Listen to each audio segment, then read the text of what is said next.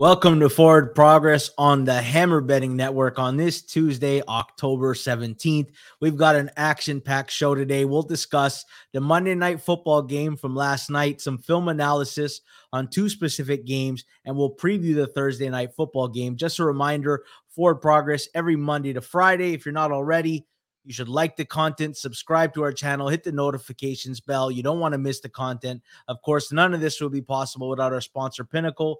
Pinnacle is the world's sharpest sports book and available to bettors in Ontario. Find out what the pros have known for the last 25 years. Everyday competitive odds. Your trusted sports book.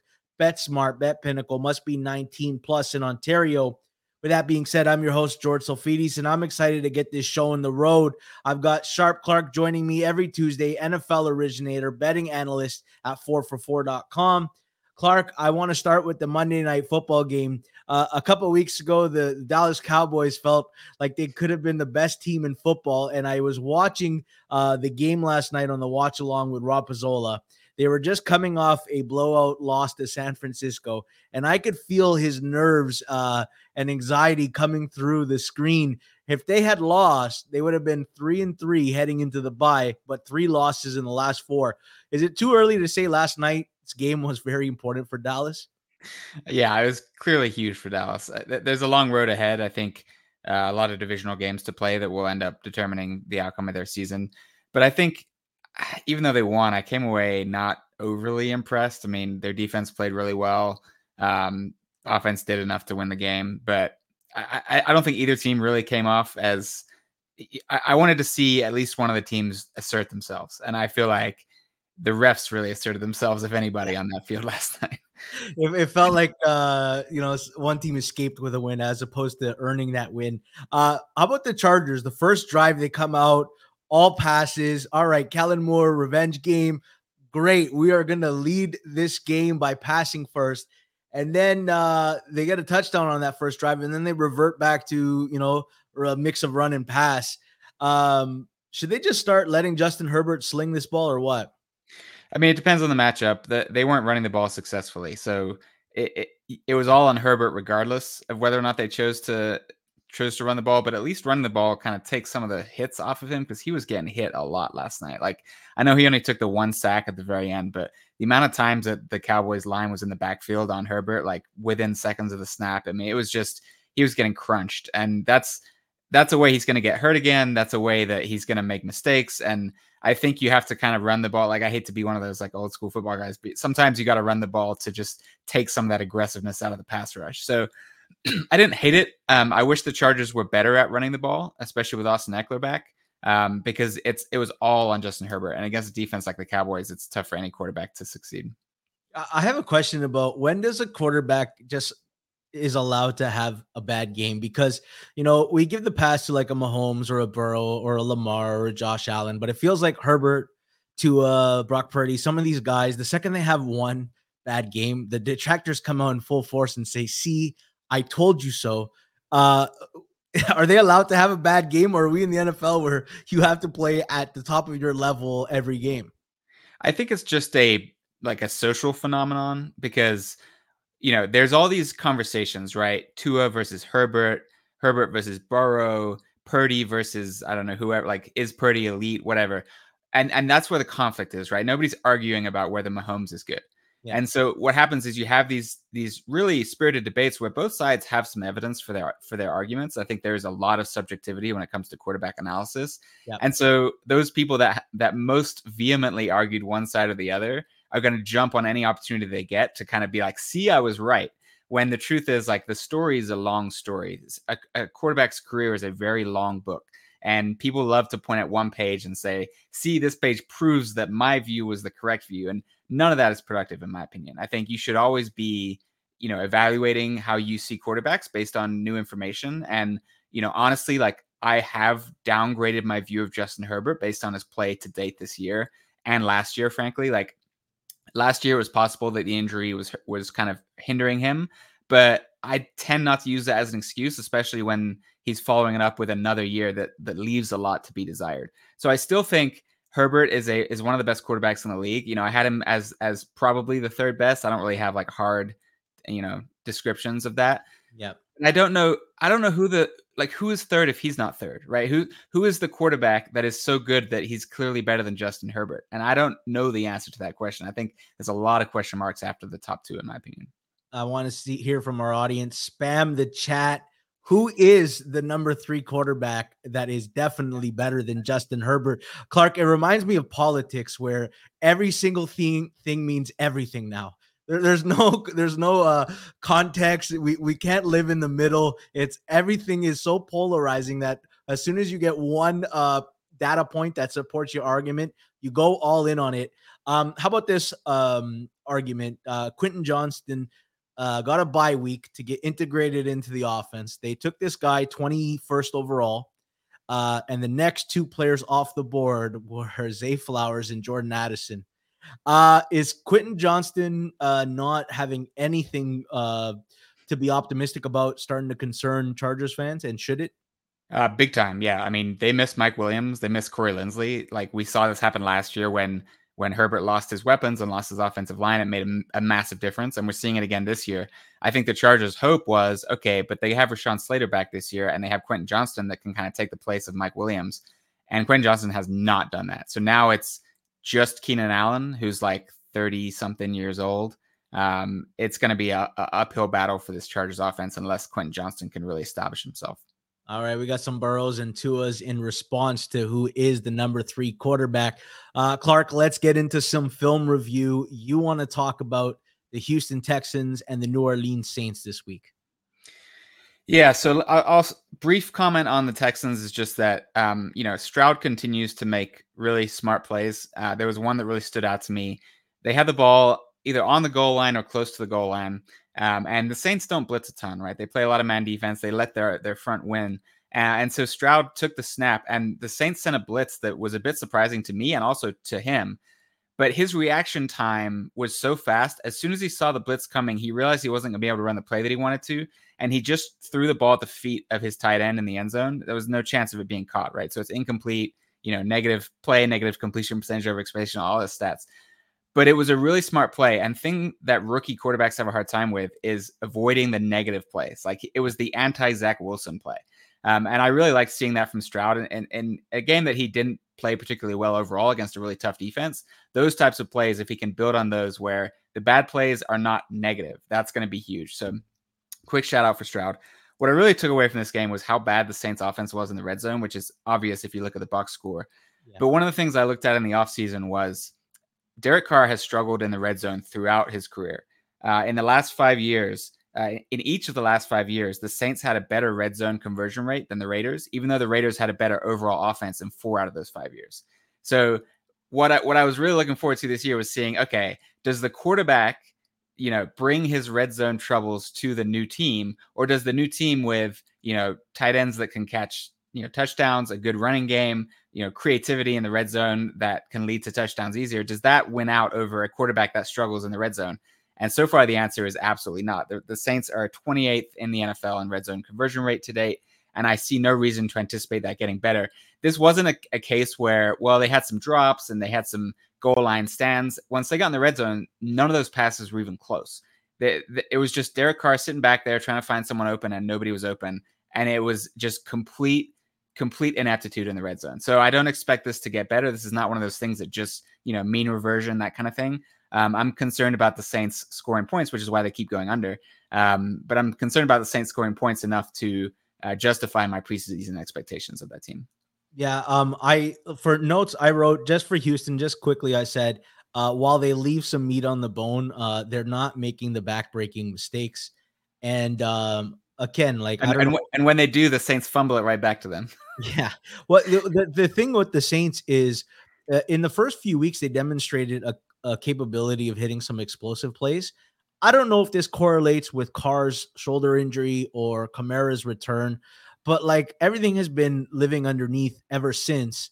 And Kamara's got 23 catches in 3 games, but for 86 yards, they're getting 3.5 yards every time they throw to Kamara. And I'm like, you're not using Olave properly. You're not using Shaheed's speed. And when you have to get, 12 and 15 play drives to score, eventually you hit some resistance, you make a mistake. And that's why your offense needs an element of explosives. I just still feel that there's when on paper the Saints offense looks good from a weapons perspective, and we haven't seen it yet play out in a full game. We're gonna talk about the Saints and their offense when we preview the Thursday night game, which had some steam just before we went on the air. Do you have any more points on that game, Clark? No, that's my key takeaways. I watched the Bucks and Lions, and I didn't have a bet on the game, so this was like a really good objective view. I didn't have anything to like cheer for or complain about. I want to start with the Bucks. I kind of like what Dave Canales is trying to do. Like he threw the ball 37 times, only running it 16. The problem is a lot of those runs came on first down, and they only converted 2 of their 12 third downs, and a lot of them were they put themselves in long down and distance, whereas they had 13 first downs in the game. So 11 times they bypassed third down altogether, getting a first down. And it was usually set up by drives that started with the pass. And I'd like to see them do it more because, frankly, they just can't run the ball. They don't have a good enough O-line to run the ball. And neither of these running backs have any juice to them. I thought Mike Evans had a little bit of a bad game. Like he made a couple bad drops. He had a couple careless penalties. And yet, I thought I would come away impressed about the Lions defense as if they shut down Tampa Bay. And, effectively the box score says they did. But there was some guys open, Trey Palmer a couple times that Baker just missed. And Baker's always had that where he'll just miss a throw by a yard or two. And some of those plays would have swung the game. Like they had one that Trey Palmer gets behind everybody. He's got 5 yards on his closest defender, and Baker overthrows him, which would have made the game 10-10 entering half. For the Lions, though, I had more observations about the Lions. Ben Johnson continues to understand in the NFL, you got to pass to set up the run. They had a 2-to-1 pass to run ratio. He knows specifically in this game, the strength of this Bucs defense is the run defense. Whereas last week against Carolina, he just said, we'll just run it down their throat because we're capable of doing that with our O-line. You saw a little bit of like a mixed bag with Jameson Williams and what element he can bring to the offense. They lived in this game, though, on like high variance downs. Like they were 9 of 16 on third down, including a drive where, Clark, they converted 3 third downs of third and long. And it's like, yeah, that's very fortunate to get a touchdown on a drive like this, but I don't think that's sustainable on long term. But I came away with the impression, I said, who does this Lions offense remind me of? And it finally dawned on me in the fourth down when the Lions needed to kill the game out. They had a 7-minute drive to basically soak away most of the clock. And it reminded me of Drew Brees in the old Saints offense. Do you remember back then Drew Brees would be protecting a 1-score lead with 6 minutes to go, and then you'd never get the ball back because he was so accurate and methodical down the field? I look at the way this team is compromised to go very good O-line, capable run game, like dual-headed run game, just like they had with Ingram and Kamara. And it's okay with Montgomery, and ideally they're going to want it with Jahmyr Gibbs at some point. They live in the slot and to their tight end. So Marquise Colston and Jimmy Graham, and they're reinventing that now with Amon-Ra and Sam Laporta. And then I remember where Dan Campbell spent 5 years of his time coaching as an assistant in New Orleans, learning that. And I finally, Detroit starts to give me those vibes, all the way down to the quarterback plays really well in a dome, and it's questionable on the road in the weather. And I'm like, there's a lot of overlap between these two teams. What did you take away from this game? Yeah, I came away a little more impressed with the Lions. Like one of the things I look for, like third down conversion rates can be noisy in small sample sizes, especially 1-game sample sizes. But what I'm looking for is how easy are those third down conversions, to achieve. And I'm just impressed with whatever it is the Lions are doing on their offensive play calling. Like during the season, I don't have time to break down the all 22 very often because I'm watching every game, right? So I don't have the time to really like analyze what it is they're doing, but I know that it's working, and I know that what it's doing is creating really easy opportunities on third down, whether it's a third and short where there's like an easy lane for the running back to get 3 yards when he only needs 1, or there's Amon-Ra St. Brown in the flat with no defender even near him. Jared Goff's going to hit that pass every time. Yeah. These aren't the types of like, miracle third down conversions you get from like Patrick Mahomes or Justin Herbert. And I think that is sustainable, like especially when they do that against a defense like the Bucs that is pretty decent. So I came away continuing to be optimistic about this Lions team. They keep suffering injuries and they keep just saying, yep, we're still good. We're still good at defense. And like, yes, Baker missed a lot of throws, but the Lions are kind of doing what the Falcons are doing on defense, which is basically, we're just going to make everything difficult for you. And so if you're not going to make really good plays, you're not going to score on us. And they said that to Tampa Bay, and Tampa Bay didn't make any good plays and they didn't score. And so we'll see how that does for them when they play some stiffer competition. But for now, I think there's no reason to expect them to drop off. I think they're a good team.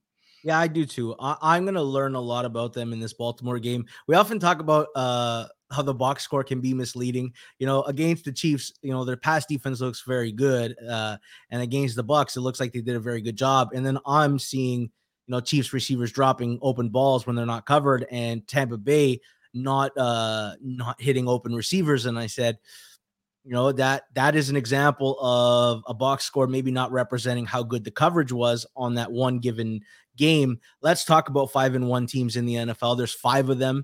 And I don't want to go pretender contender because I think all of them has a right to be considered a contender in some way. I just want to talk about what we like about them, what we're optimistic about them, and what we dislike and what we're concerned with. Let's start with the Kansas City Chiefs, the easy one, the defending Super Bowl champions. Clark, what do you like outside of the obvious, Patrick Mahomes?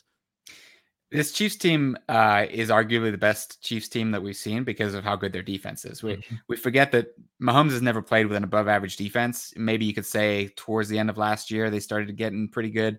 And they play in stretches. The defense has stepped up in key spots. But as far as game to game consistency, their defense is playing better than any Mahomes has played with, and it's not even close.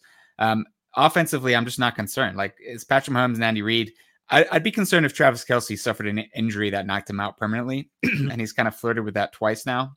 I do think that they would struggle much more on offense if they didn't have him, but I just trust that this is a long season, and Andy Reid and Mahomes both view this season as a long season. Their goal is not, okay, we need to figure it out by week 6 or we're toast. Their goal is we need to understand who we are by week 15 so that when we enter the playoffs, like, we know exactly what our path looks like to the Super Bowl. And they do it every year. They stumble, early on through the middle part of the season as they figure stuff out.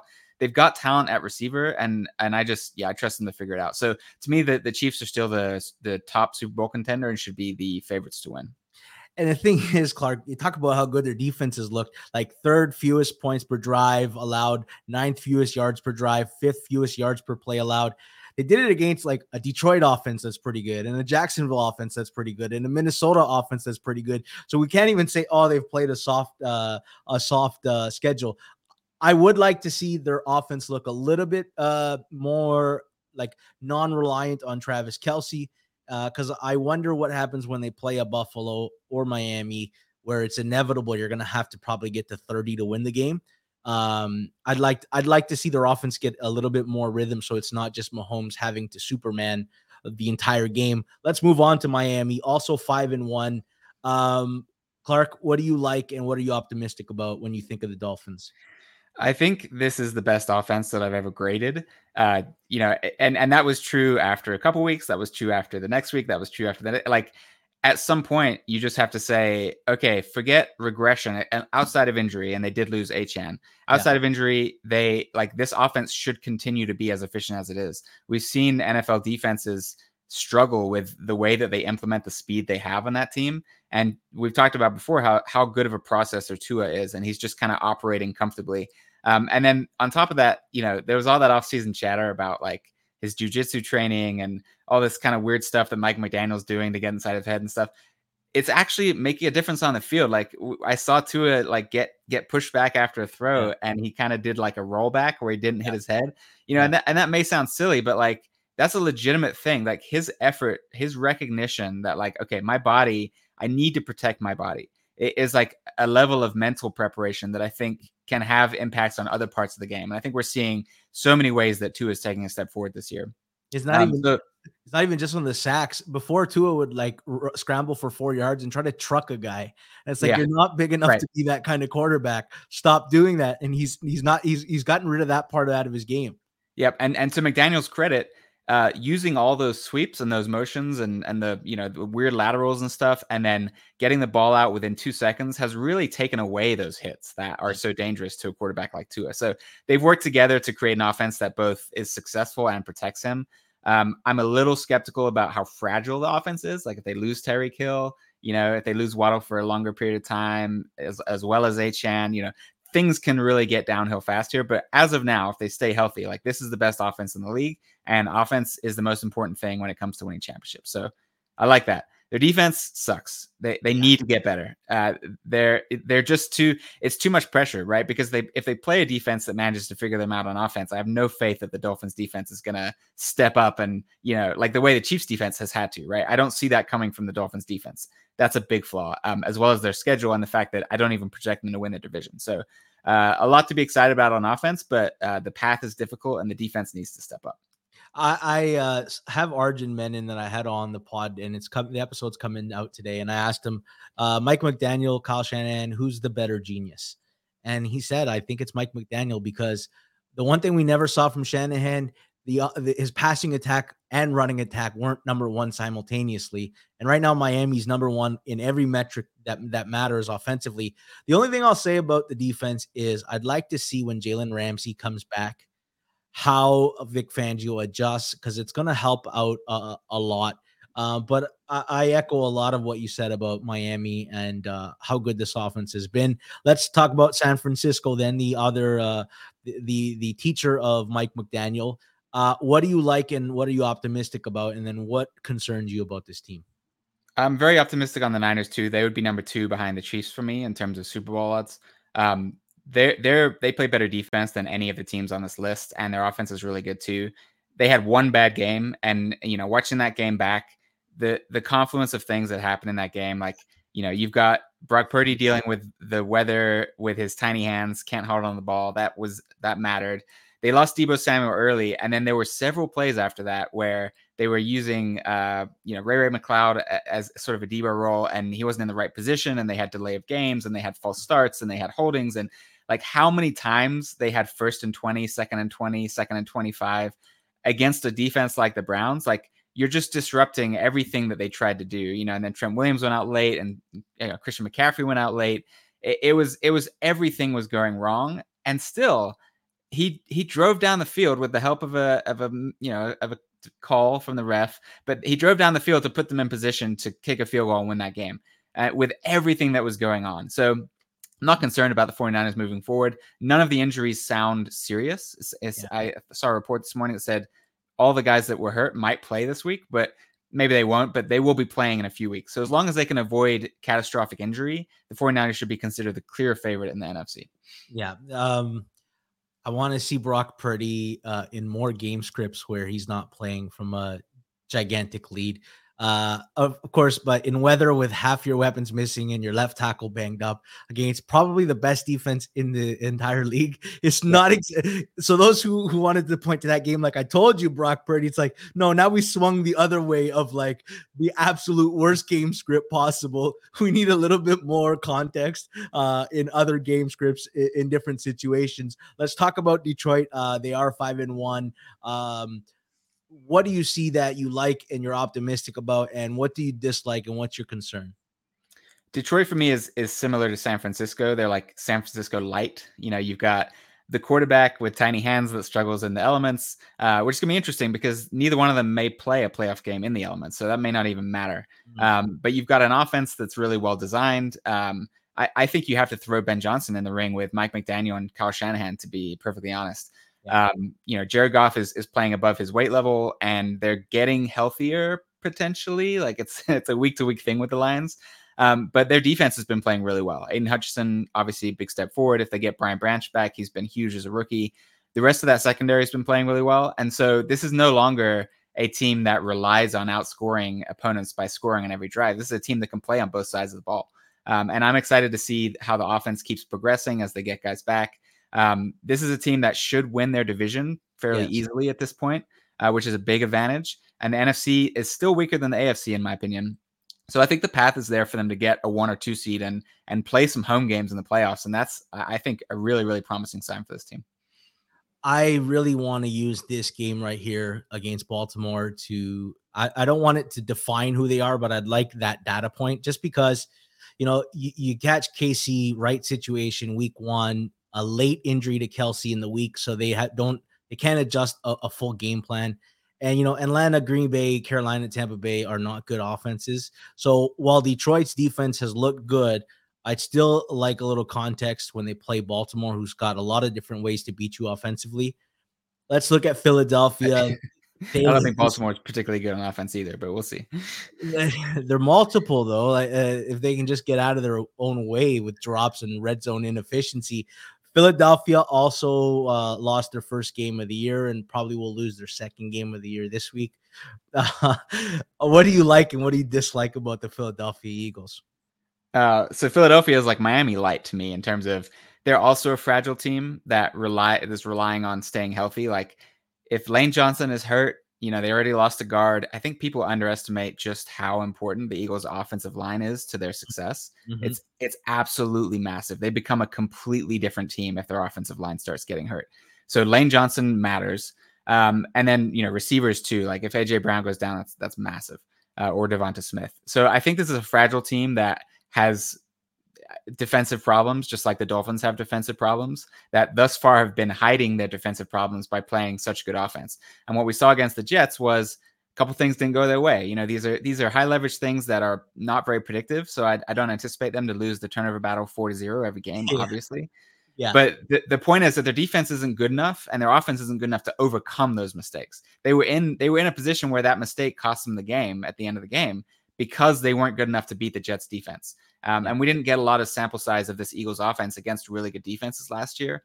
We haven't even really seen it this much this year. The one time we saw it last year was in the playoffs against San Francisco, and their offense actually did not look good early in that game. It was sort of like they basically had enough possessions because the 49ers could do nothing on offense and then eventually scored on some short fields and kind of got things going in the second half and things fell apart. But this is not an offense that I trust to beat the best defenses in the league. And so if you're going to come out of the NFC, you're going to have to beat some of the really good defenses. I think we're going to learn a lot when they play the Cowboys, but not a team that I'm super high on. I also I don't love their secondary this year. They brought back Darius Slay and James Bradbury. As soon as they lost Avonte Maddox, you start to see how fragile their secondary is because I know Slay and Bradbury had very good years last year, but it was preceded by a couple iffy years. Corner is a little bit volatile, and you got two corners who are getting older or close or on the wrong age of 30. I'd like to see what happens when they have to play a really high passing attack. We got a sense of it with Minnesota, who looked very good. And you can't rely on Minnesota fumbling it 3 times inside the 20-yard line to show how good your defense is because they've only got 2 interceptions. And last year they lived off of having a positive turnover differential. And the one strength they do have, they still have a very good D-line. But what happens when they play San Fran and Detroit, who have either a good O-line or a very good scheme and can mitigate the advantage the Eagles have? The best advantage the Eagles have in the NFL is they're the best team in the trenches, O-line, D-line combination. Maybe Cleveland is the other case of that combination. So I actually wonder how well they stack up against the other top teams in the NFC. I don't like how their matchup advantages are. And I'm really curious to see how a Darius Slay, and if he plays, and James Bradbury secondary is going to hold up this weekend when they're under pressure. Old guys running around chasing very fast young receivers is usually not a good combo in the NFL. Let's pull up their Super Bowl odds, Jason Cooper, all 5 of these teams, because they're all 5-1, and they're all in line to get a 1 seed, and from there it's 2 home games and you're into the Super Bowl. Right now they're currently the 1st, 2nd, 3rd, 4th, and 6th odds. San Fran, KC, Philly, Miami, and Detroit. Clark, do any of those stand out as having value, or is it too late? 5-1 right now. It's very hard to find value in any of these teams. Yeah, it's pretty tough to find value. I mean, I don't typically play, in-season futures all that much because they tend to, reflect what's happened in the year. I think Kansas City at plus 530 is potentially my favorite on the list. or the Bills at plus 950. Honestly, like I know that's not one of the 5 teams we talked about, but I think one of the That's what things that I'm looking to outside of those 6, to be honest. yeah, outside exactly. I think that when you get into the playoffs and you get on a Super Bowl run, like having a quarterback that can deliver in that moment is just such a huge edge. It magnifies that edge beyond anything that we think of. So the 49ers have been the best team in the league so far in my, based on my ratings. But like you said, like if Purdy struggles, what is their answer, right? Yeah. You have to have that. They have to win on defense, right? And if things kind of get out of hand in one of those games, I don't trust Purdy to bring them back from the brink the same way that I would with a quarterback like Mahomes and Allen. So, I think the odds reflect that, right? Because the rest of the squads on Kansas City and Buffalo have not been playing as well. In the Bills are injured. Yeah. But yeah, I mean, the Dolphins are too fragile. The Eagles to me is the most egregious price. That should be that. I think it should go Kansas City, San Francisco, and then it's Buffalo. I would maybe even put Detroit over Philadelphia at this point. So I guess I kind of talked myself in maybe Detroit 10-1.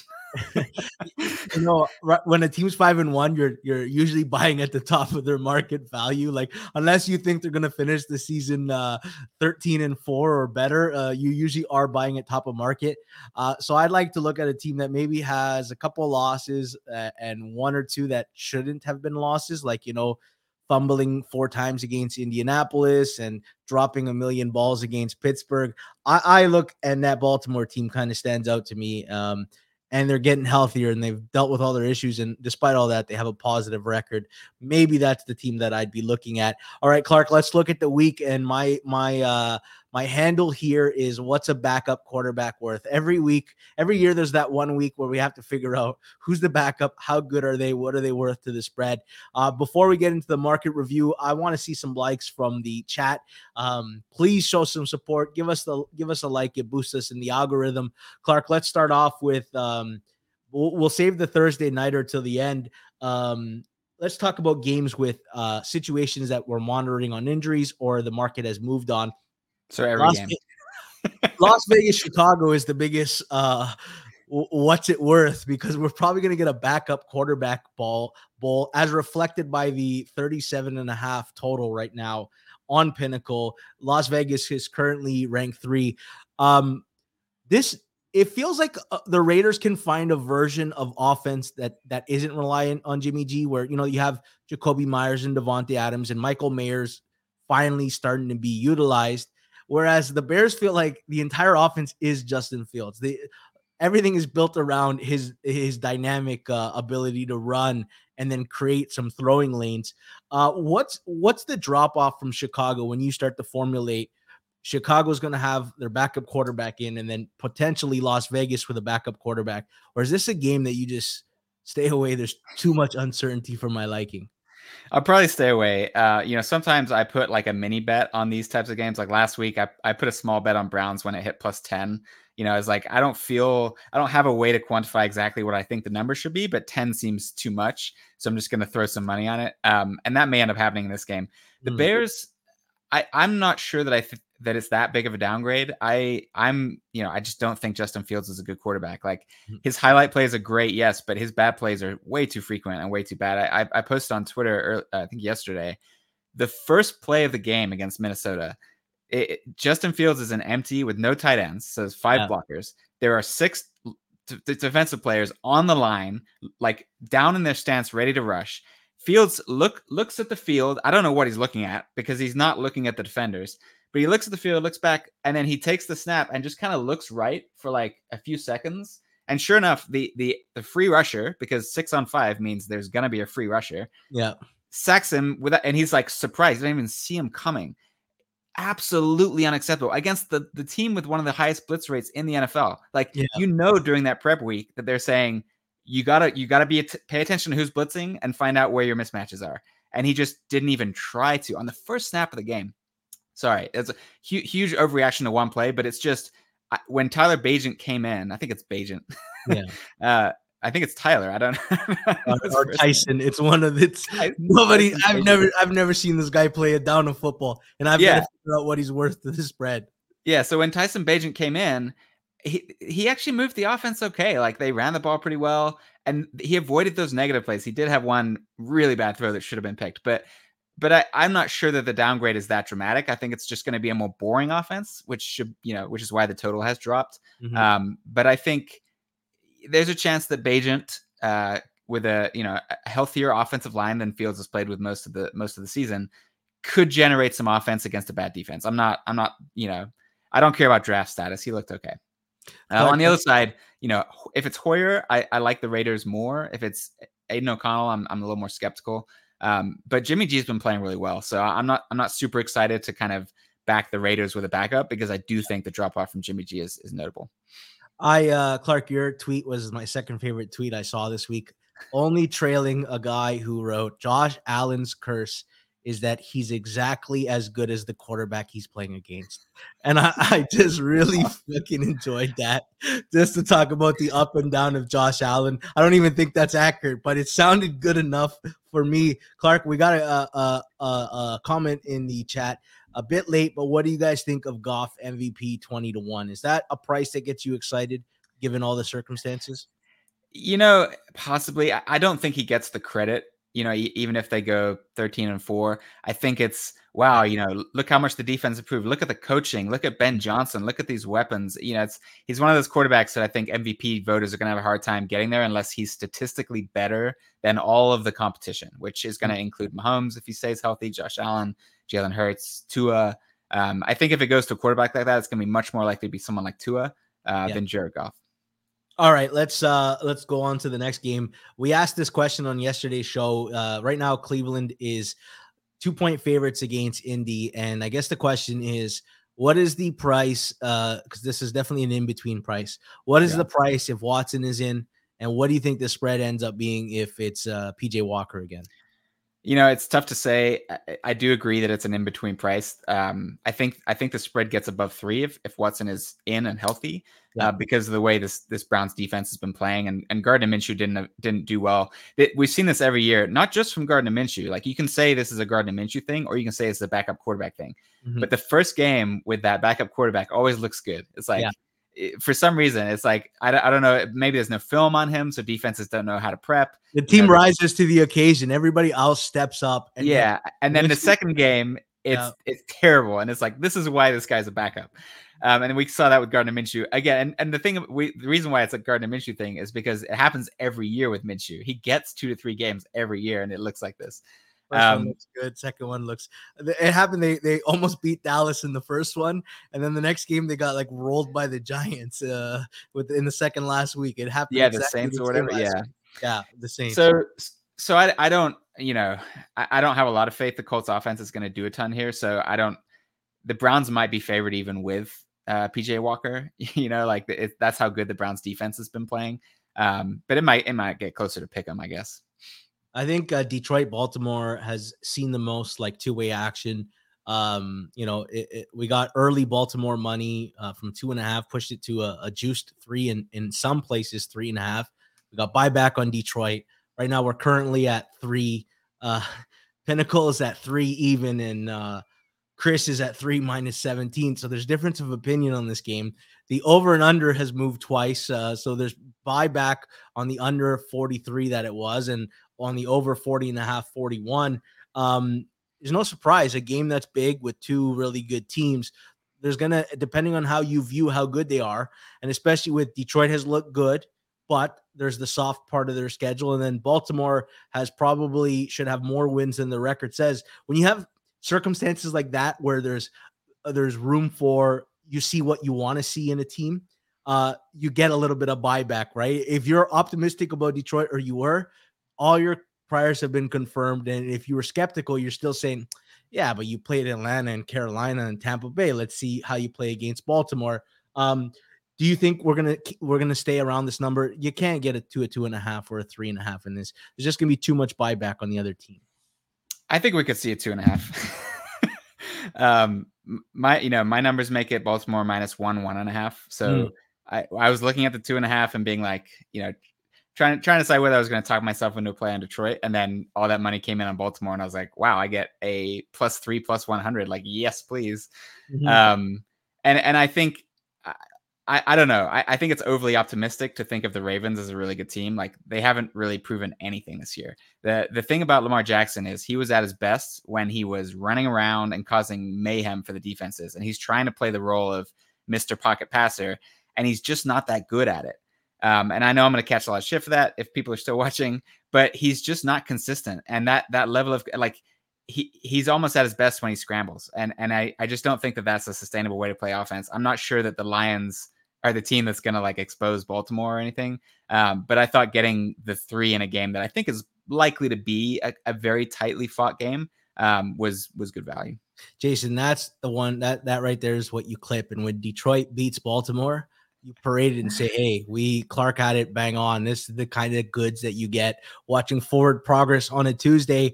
Cottage says, how did the Browns not sign a better backup with Watson issues last year? Well, they had a better backup. His name was Josh Dobbs, and they traded him to Arizona before the season started. Clark, are you surprised, or do you think the Browns wish they had that one back? Yeah, I do think they wish they had that one back. I think they wish they just never signed Watson to begin with, though. So yeah, they probably want a couple of mulligans at the quarterback position. All right, another game that's been seeing some interesting action early on is Pittsburgh and the Rams. Pittsburgh's coming off a bye and got positive injury news that Pat Fryermuth's going to be back, and Deontay Johnson sounds like he's going to be back. And the Rams got some negative injury news in that both their running backs could be missing the game, as well as I don't want to say their number one corner because it doesn't feel like they have one, but one of their starting corners had some legal issues, got arrested.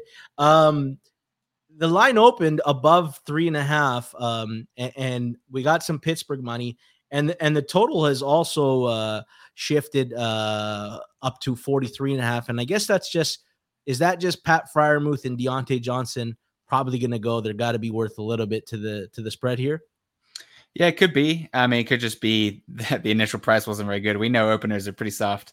The Rams have a lot going on, right? And on top of all that, you got Sean McVay's wife might give birth, either during the week or on game day, either of which could impact their preparation or participation in this game, right? It could be Raheem Morris playing head coach, and a lot of uncertainty that creates a lot of weird dynamics. The Rams have been playing really well this year, and the Steelers have not been playing really well despite their record.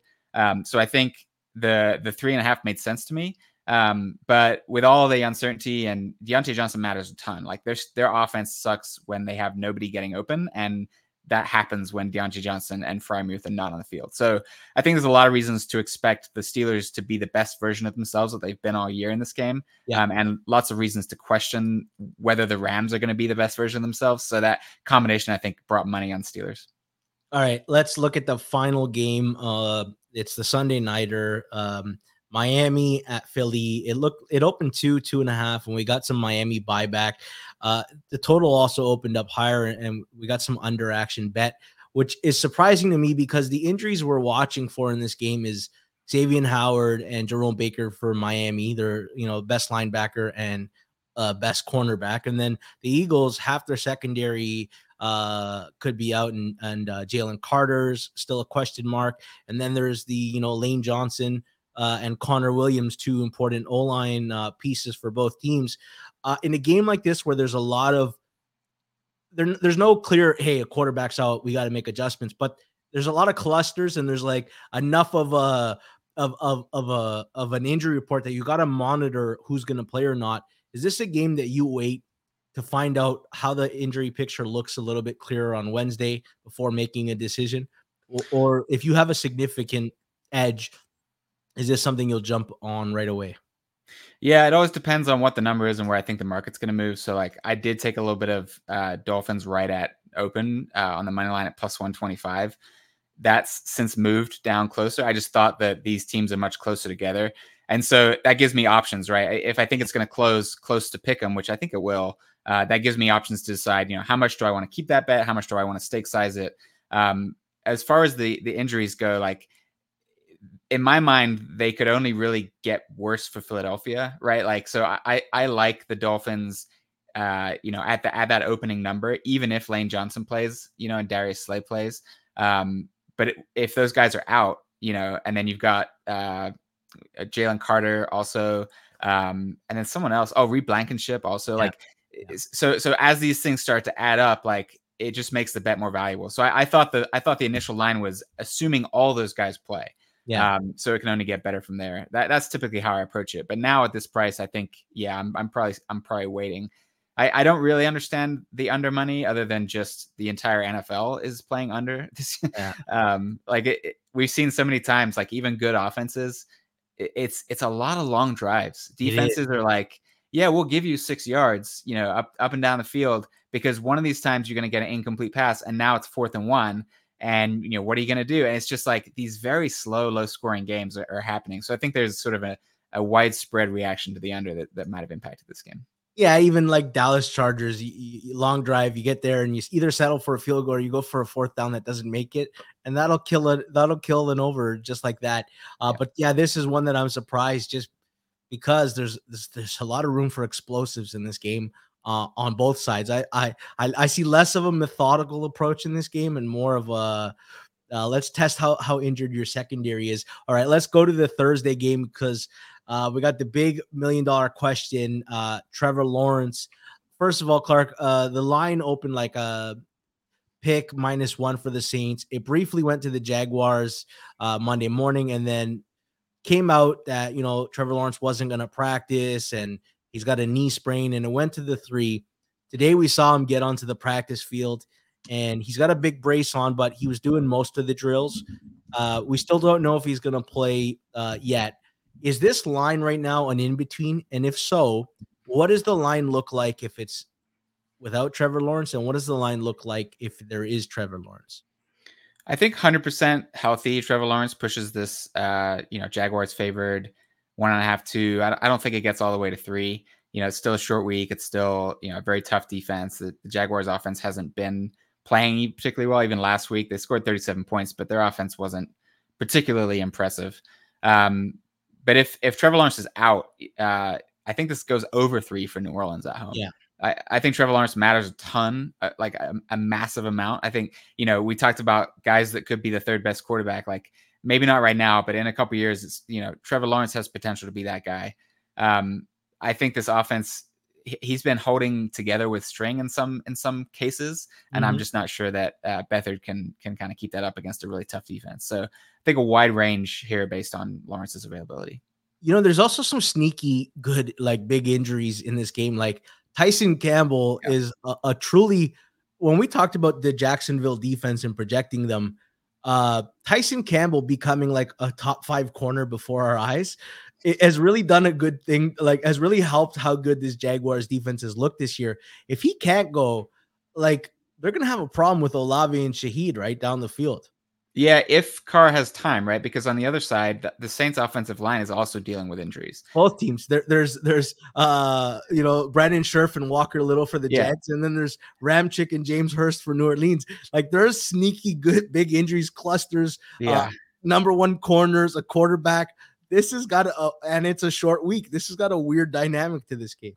Yeah, I'm grateful because I've found too many edges on Thursday night games this season, and I hate having a bet on Thursday night because it's just like it feels so much more important than it really is because it just has that impact for days before you can, so I'm grateful to have a game. I don't feel obligated to bet. Starting your accounting log with the loss with red ink is not nice. That's the whole thing about the London game. Starting before 1 o'clock kicks off and you're already down for the day is not a good feeling. And sometimes those isolated games before the Sunday 1 o'clock slate feel extra important for no reason. Clark, you've been a pleasure. I really enjoyed our conversation today. A lot of interesting line moves, a lot of injuries to monitor before you guys make your bets. I hope you guys have some success. Clark, thanks again, man. Yep. Thanks, George. As a reminder, Forward Progress will be back again tomorrow at 2 with Rob Pizzola, Eric Eager, Suma, and Hitman giving you their best bets. And Hitman finally got off the schneid. He's on a 1-0 streak. They'll be breaking down games from a betting perspective. Drop us a like before you bounce, especially if you enjoyed the content. Drop us a comment too. That's it for me. Thanks to Sharp Clark. Thanks to producer Jason. And thanks to you, the audience. Until next time.